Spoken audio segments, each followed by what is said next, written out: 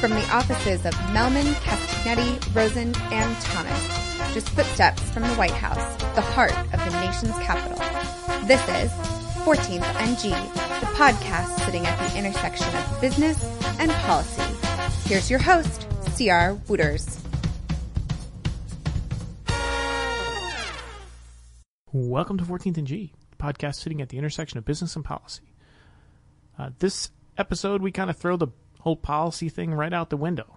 We're talking politics. Our guest this week is Doug Thornell, currently at SKD Knickerbocker, former communications guru for Democrats, and Ken Spain, who is at CGCN now, but before this was a lead communicator for the House Republicans. So there's a lot of discussion about whether or not 2018 is going to be a wave in the House. Talk about 2010, when there was a wave. What's the similarities? What's the differences? What does it feel like? Hope to gain some insight from my Republican and Democratic buddies here. Okay, Ken Spain, Doug Thornell.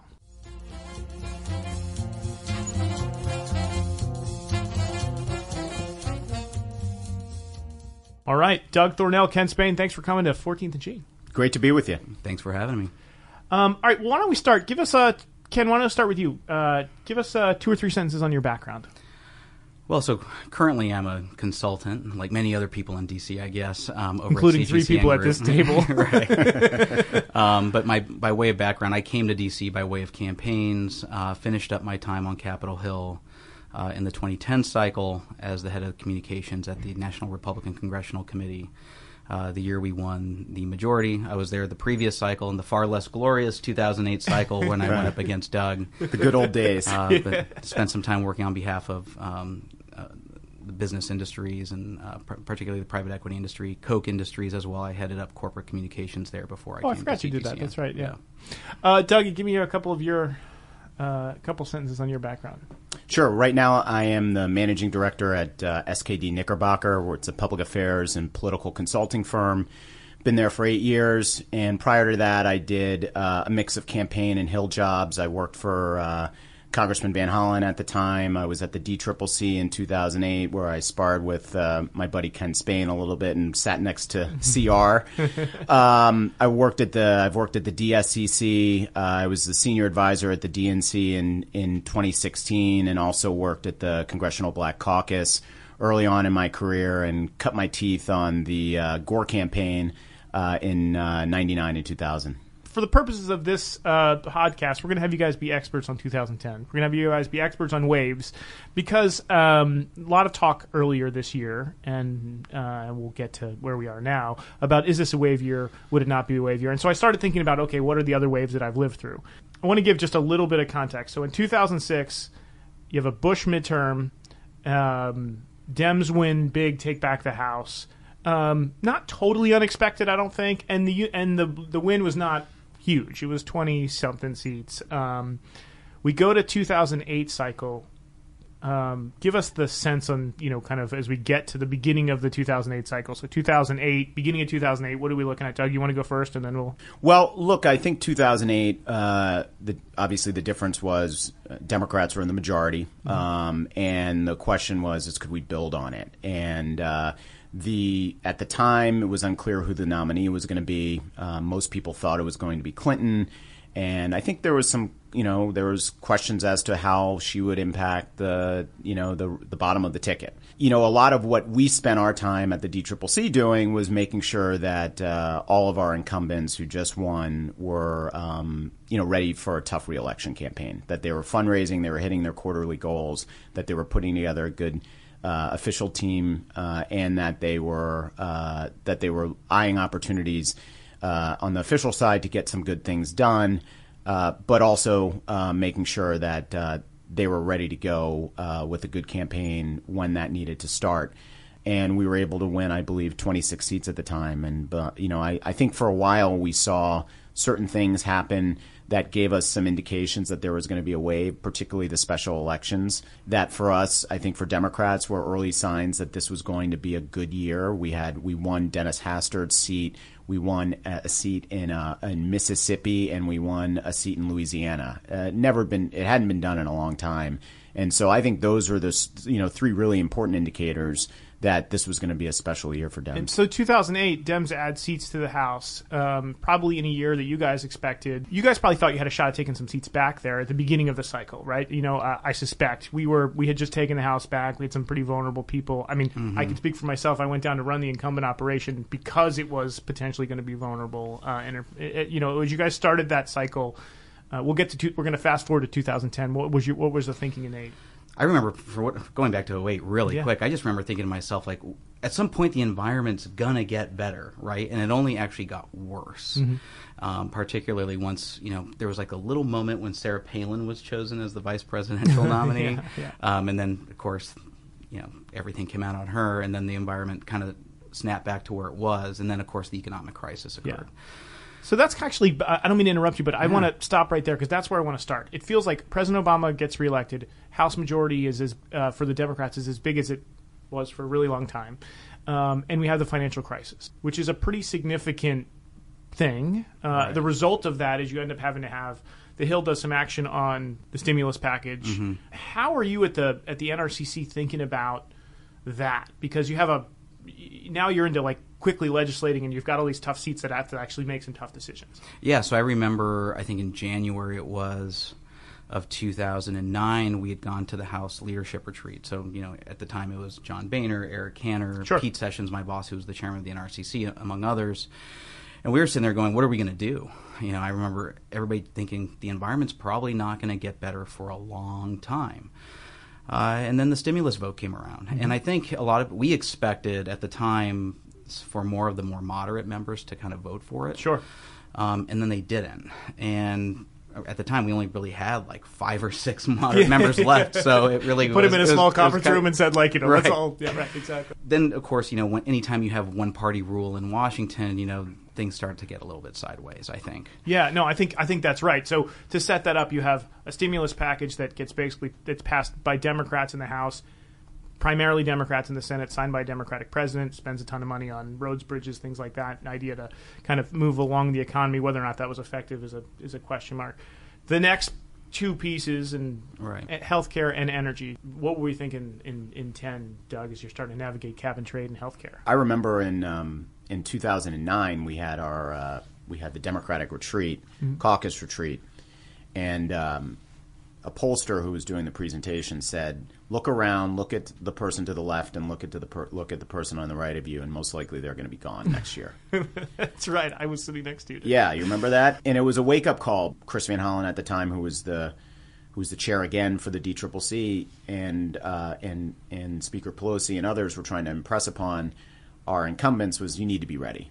That historical trends will tell you that a midterm first year of a presidency is going to be bad. It was bad for Clinton. It was bad for Reagan. It traditionally is bad. George W. Bush had a good one, likely due to his handling of 9/11. But they're generally bad. So be ready. Now, when we did the Recovery Act, when it passed, there wasn't. Obama's numbers didn't change. He was still very popular heading into the spring. And I think the working assumption on healthcare was that this was going to be a really hard vote for Republicans because people wanted healthcare reform. They, that it polled very, the idea of healthcare reform polled very well.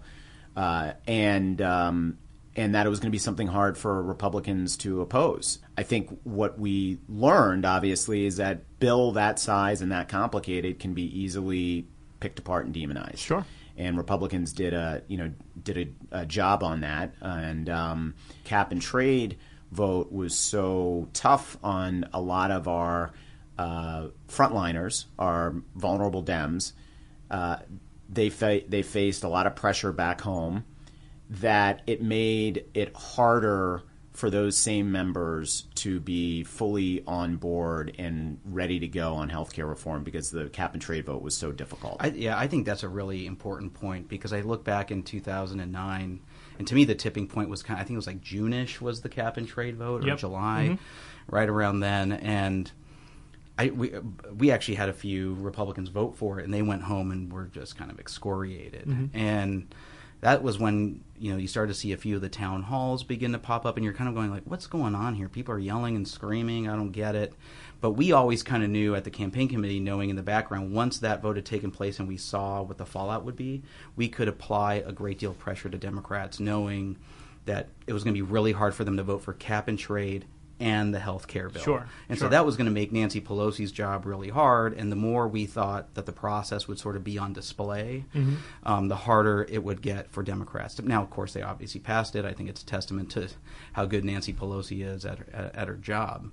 But I do think, at that point, the unemployment, during all of this time, what people forget was the unemployment rate was in the double digits. Yeah. And I think that was ultimately the big thing. Yeah, and we were still losing jobs, and there was still. I mean, look, there was a lot of anger out there about TARP. It was something that had to be done. It was the responsible thing to do by both parties and the president and President Bush. People forget it was President Bush who signed it. It wasn't Obama, but it was a hard. that. I think TARP made it really hard on Republicans to be for spending any more money. So it made it hard for them to support the Recovery Act.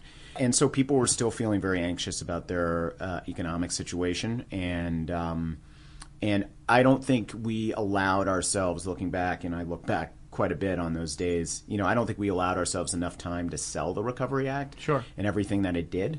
And so, we didn't really properly brand it. And Republicans did a good job of turning it into a negative for many Dems. So I would just say this, and this is kind of where I start to get to the similarities that potentially happen now. So Democrats, the big white whale for Democrats was healthcare. It's been healthcare for a really long time. We're going to be the first people to do this forever. A few bumps in the road. Sausage making was really ugly. Senator Kennedy passes away in the middle of the whole deal. That changes the dynamic. Senator Kennedy is replaced by Scott Brown. So you now have a Republican pickup in a place that should be so that you have to go rework this bill a little bit. So it just makes sausage making look so much worse. And then basically Democrats pass a health care bill. It feels like at that point in time, the Tea Party gets lit on fire. And to your point, I feel like it was probably brewing. And people were probably grumpy about the election, and people were probably grumpy about unemployment and spending and all the rest of that stuff. But that's what lit the fuse, right? Yeah, I think that's where the environment really began to take hold. And from there on out, there was kind of no looking back. I remember the recruitment for candidates became a lot easier. Fundraising started to pick up. Republicans had not been raising a lot of money for the previous 4 years, in terms, at least for Congress. But you started to see like a real uptick in the intensity, and there's definitely parallels, in terms of what we're seeing today. I think in 2010, we fielded candidates in over 430 districts. No way. Close to of the almost everybody. Every single district almost had it. We tried to have a candidate. Who were the five? I don't remember. I have to go back and take a look at that actually. But yeah, and I think you're kind of seeing that now on the Democratic side. So I do see parallels to what we're kind of looking at today. Because I wonder if there is a parallel, at least some version of a parallel, where you start with where, we're going to get to the summer in a minute, but you have the Women's March, and you have, gun marches, and you have all this activism amongst the Democratic base. Kavanaugh is just probably an example of it, where the kind of grumpiness amongst voters, a set of voters, goes from like a 5 to like a 25.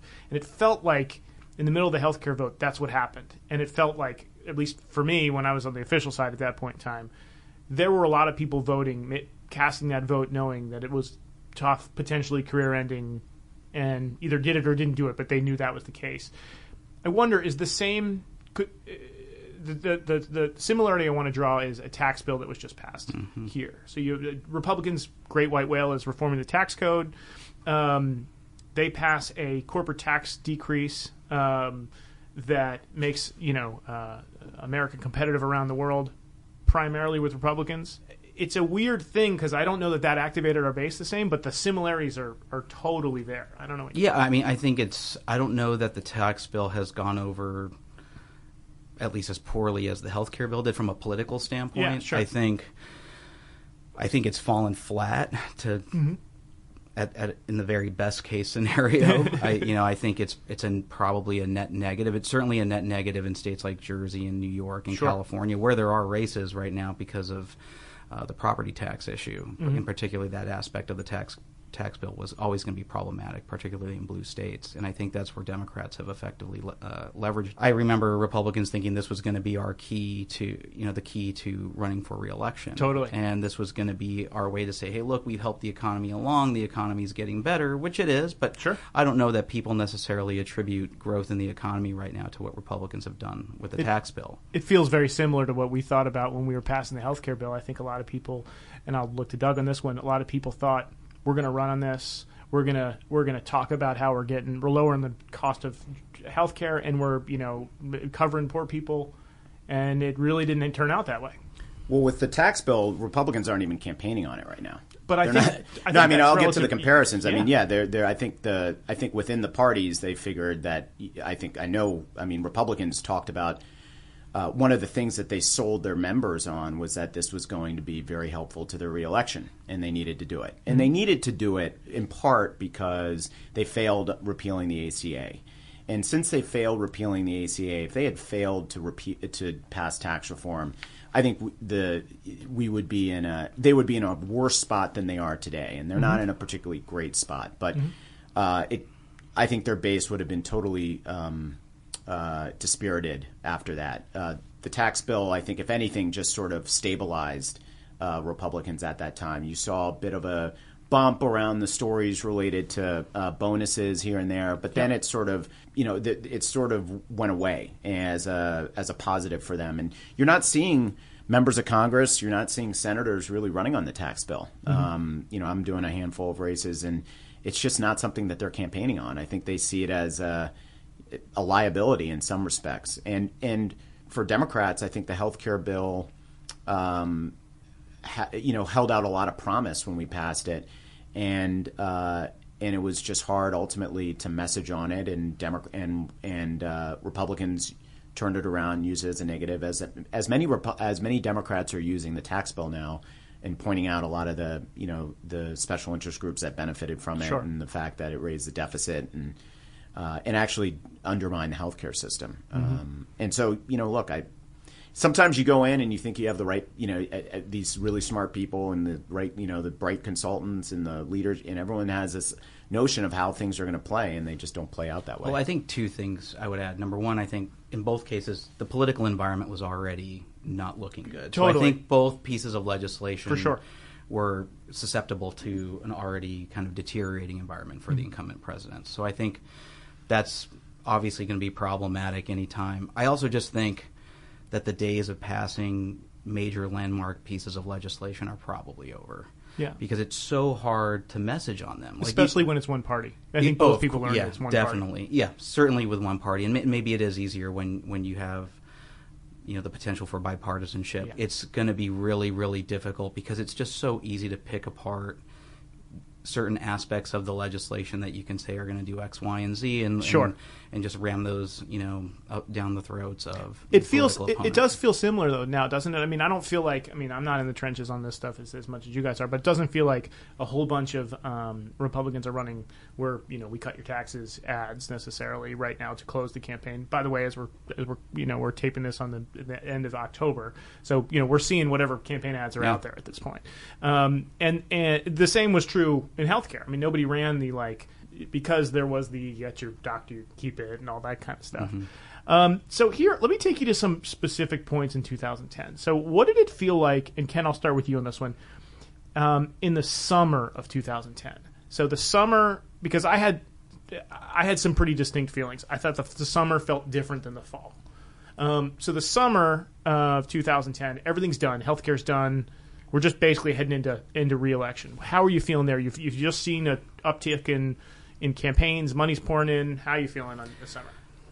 I think we felt relatively good. I don't know that we necessarily felt we would win the majority.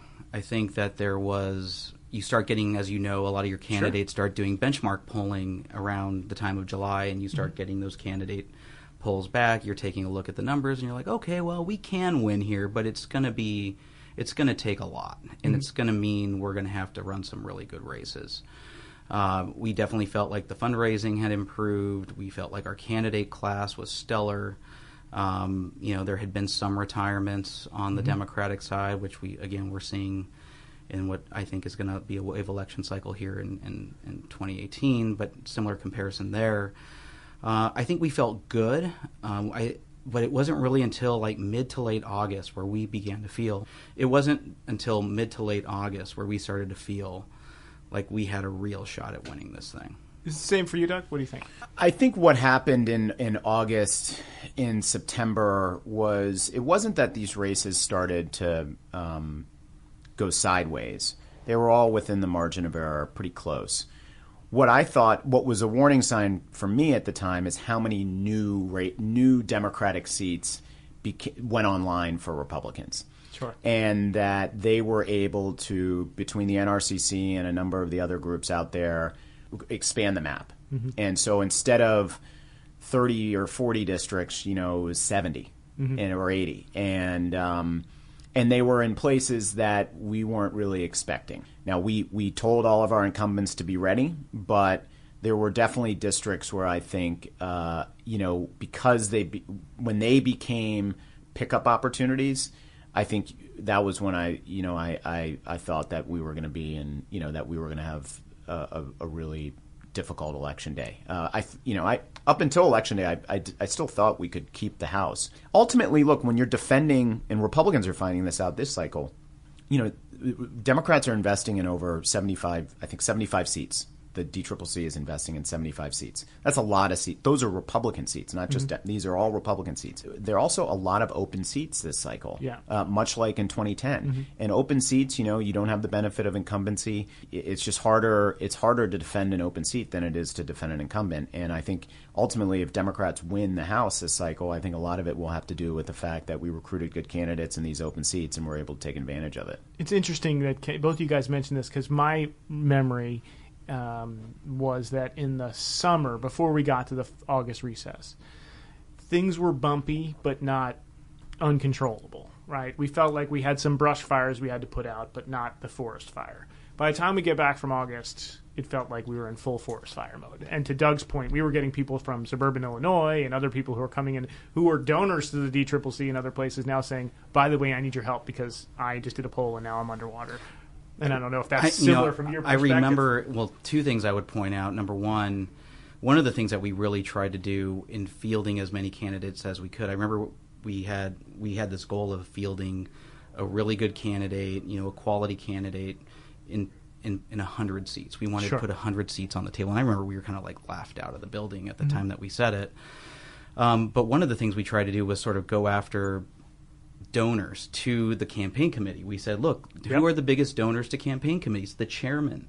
And so we actually had like a strategy built around how are we going to target John Spratt? How are we going to target Ike Skelton? How are we going to target David Obey? I remember when all that targeting happened. My phone started ringing off the hook from chairman saying, "We help." And it starts, and you start like you know that you're potentially not only maybe you'll make the district potentially competitive, right? But you're hoping that more than likely at the very least you're going to cut off a funding source to the campaign committee. So much of it is psychological warfare, right? I mean, when you begin this, I remember in 07, there was a strategy that we implemented at the DCCC to just try to make it so we had a retirement wish list of Republicans that we were trying, that we were hoping would retire.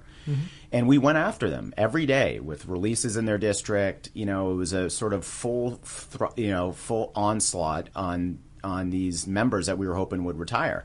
A lot of them ended up retiring. And that obviously, again, makes it easier when you're competing in an open seat. And so there are things like that. I mean, Ken mentioned the thing with the chairman. I mean, I think a lot of it is this psychological warfare to get in members' heads in the beginning part of during the election cycle, because then they make mistakes. But by September, to your earlier point, some of those chairmen actually started finding themselves in real races. And I remember September being kind of like a seminal moment, at least for me. We had been on TV in Ike Skelton's district for 3 weeks. Yeah.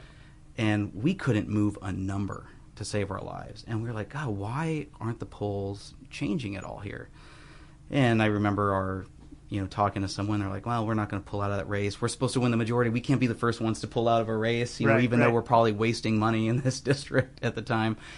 And then a week later, it just totally flipped. It's like the bottom fell out. And that to me and that's sort of what's different, I feel, this time around. Definitely Republican races are coming off the map here in 2018. But I do feel like in 2010, around September, we just saw this sort of explosion of races that occurred. And we were just like, oh, wow, that race is over. That race is over. We're going to win this race and this race. How do we take this money and shove it into some other district? Yeah, and I think the targeting that happened there, I'm going to put a pin in the 2018 piece for just a second, but I think the targeting of the chairman, which you all did well, were two things. One is they were donors to the DCCC, so that slowed their money down going to other members. They also tend to be older. Yes. And didn't have campaign structures. They hadn't run a real campaign in a really long time. I mean, Ike Skelton was 10,000 years old when you guys started running against him. There was that as well. I wonder if that piece didn't happen earlier this cycle, if some of those older folks or people who knew they were going to be targeted just retired. That I don't know. There seems to be a little bit more of that, but maybe it wasn't the exact reason you targeted them. But one of the great benefits of targeting those folks is strictly on when's the last time they had a competitive race. Right. And if it's been 10 or 15 years, I will say, people were calling me asking me for do you have a pollster's number? Do you have whatever else? In August. Yeah, and then we were like, at well, that point, if you're luck. Right. What's your pollster's number? I don't know, just get your resume ready. That would probably be easier. Well, if you look at, how many Republican chairmen have retired this cycle? Yeah. More than half, I think. So it's a pretty significant. That's why I just wonder if that isn't the same. Oh, I definitely think it kind is. of crowd. Now we've seen a few wave elections now, and so a lot of these members know what they look and feel like. They see it. Plus, I think Trump has turned off a lot of Republican members, sort of the old kind of establishment type Republicans. Yep.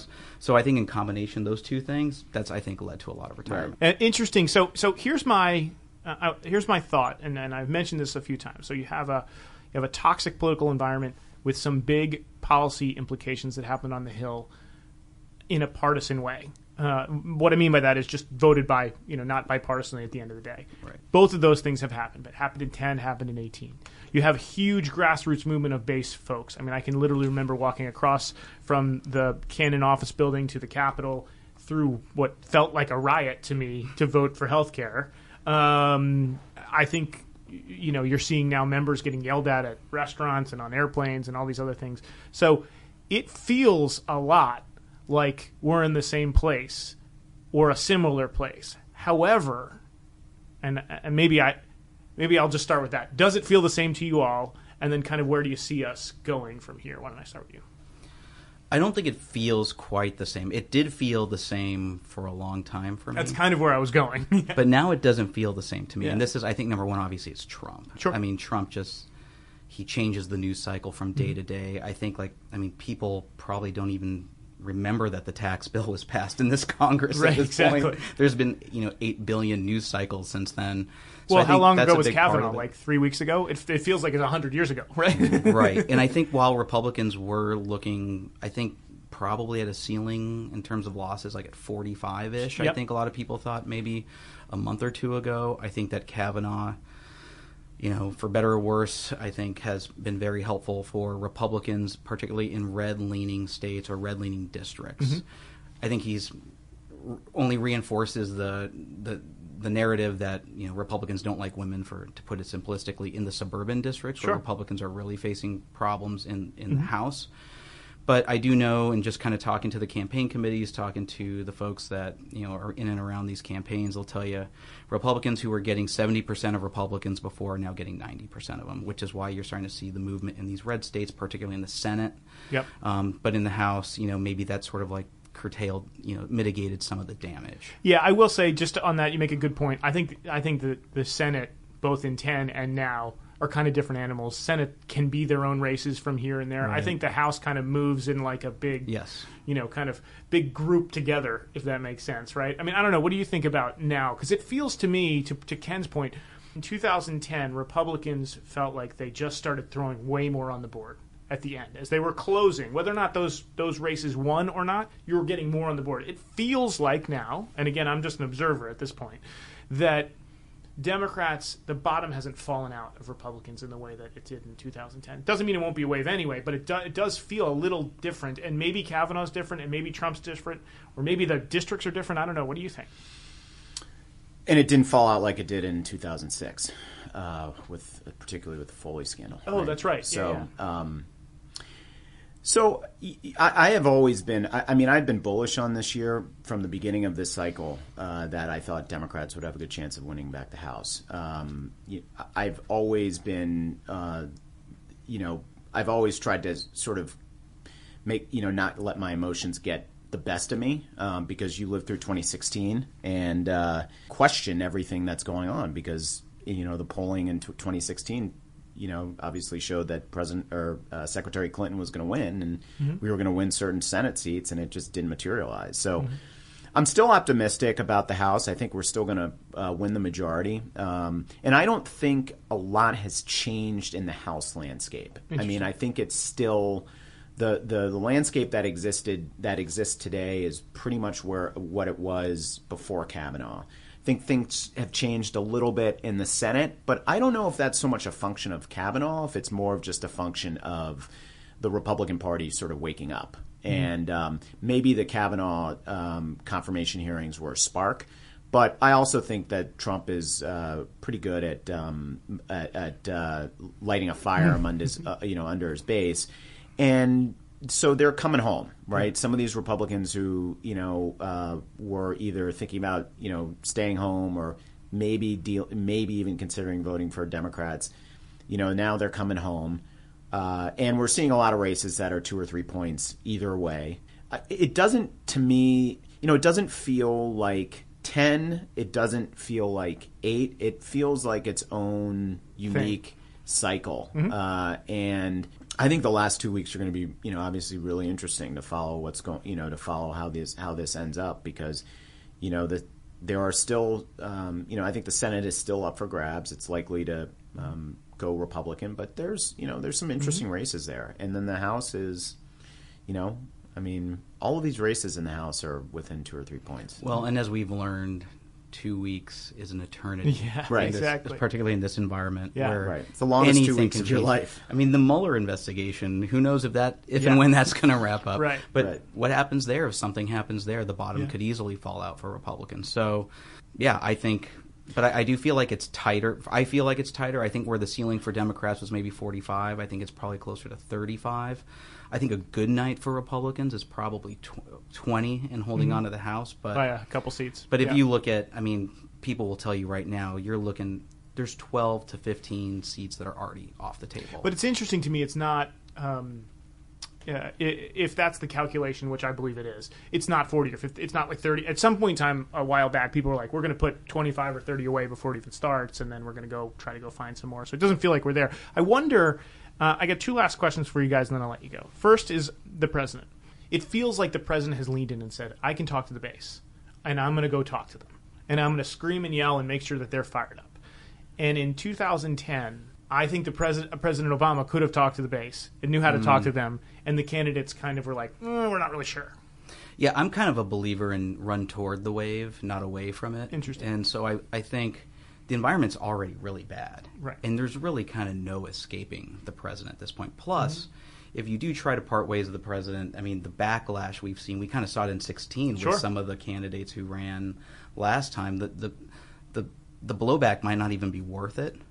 So I kind of tend to think that Republicans are going to stick with the president. He's the most popular president among Republicans, more so than Reagan. I think there was only George W. Bush who was more popular during the few weeks after 9/11 amongst the Republican base. So it's just very hard to part ways with him. Also, I just think the nature of the districts, by and large, make it hard to part ways. But when you look at the districts in the suburbs, it's going to be really tough. That's really where Republicans are going to face their biggest challenge. It's probably where they're going to get beat. It's women, it's suburban women and independent voters, and they're just breaking away from Republicans at a rate of 2-1. Any thoughts on the president? It's 2 different strategies in the Senate and the House. Like in the Senate, you've got a bunch of states that are red states that the president did really well in, and he's going to West Virginia, Texas. He's going to Florida. Been to Montana a couple times. Right. So North Dakota.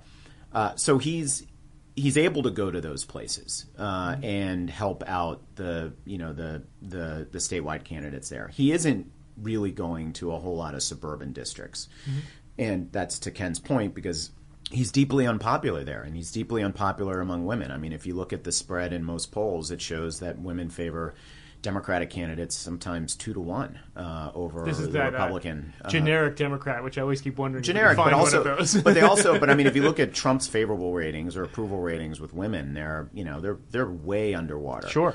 And so I think these candidates who try to be too cute in terms of, try to sort of create separation between, themselves and the sitting president, it just makes them look inauthentic, and I think authenticity is such an important thing in politics.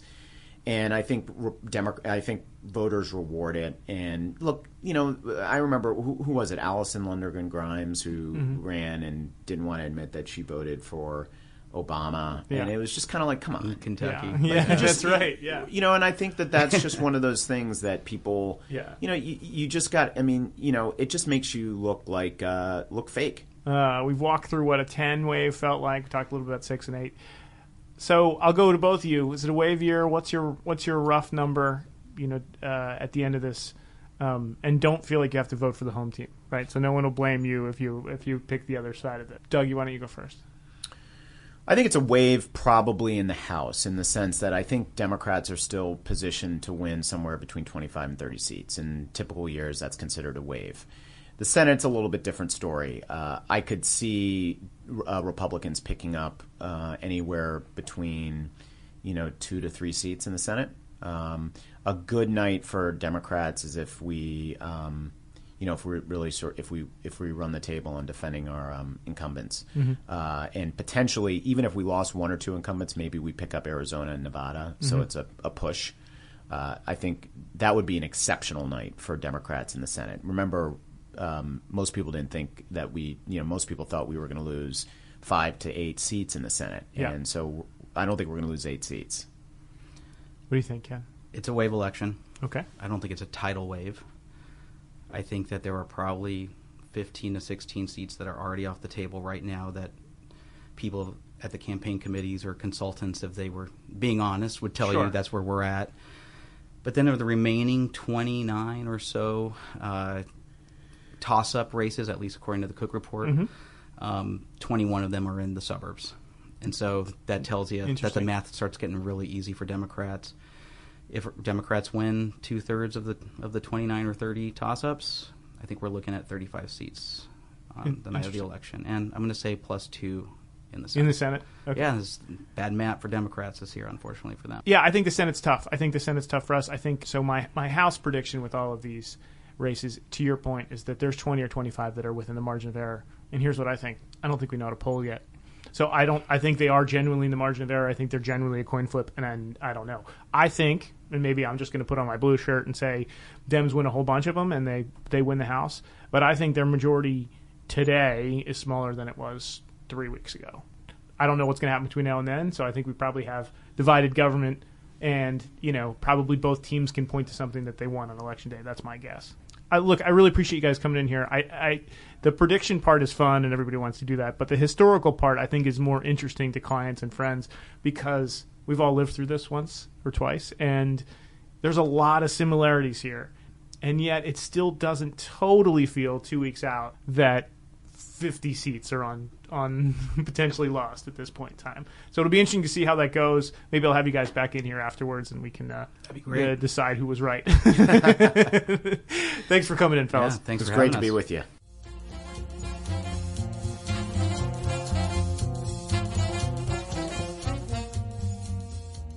Well, that was a fun conversation. The political stuff is always fun to talk about, especially when we're all just projecting on what might happen. Kind of an interesting ride between now and November. Thanks for listening. My email address is wooters@mc-dc.com. And until next time, at the intersection of business and policy, right here at 14th and G.